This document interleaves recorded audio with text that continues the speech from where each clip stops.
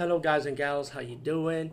Today I'll be talking about an awesome way to start your free podcast, and I mean free. No catch, no gimmicks.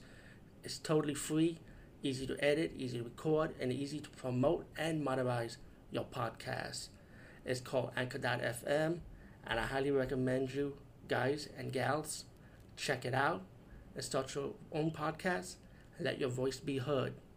And also, don't forget to listen to Wild Dog Podcast and tell them that I sent you and that you hear it from me. So you get more people to join Anchor.fm. You will not be disappointed because they will also put your podcast in other platforms and then make it very, very much easier for you. Have a great day, everybody. Hey everyone, how you doing, guys and gals? I'm really excited to talk about this because hey, I always wanted a Danny Trejo movie, and I finally got it done in documentary form, which is fine by me because I prefer this.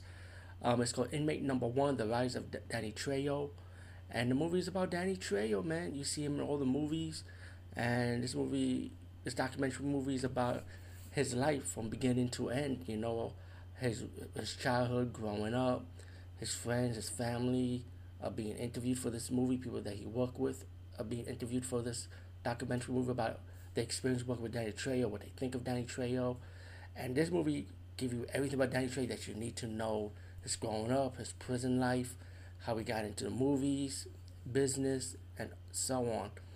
Um, I'm keeping this review short because it's simple.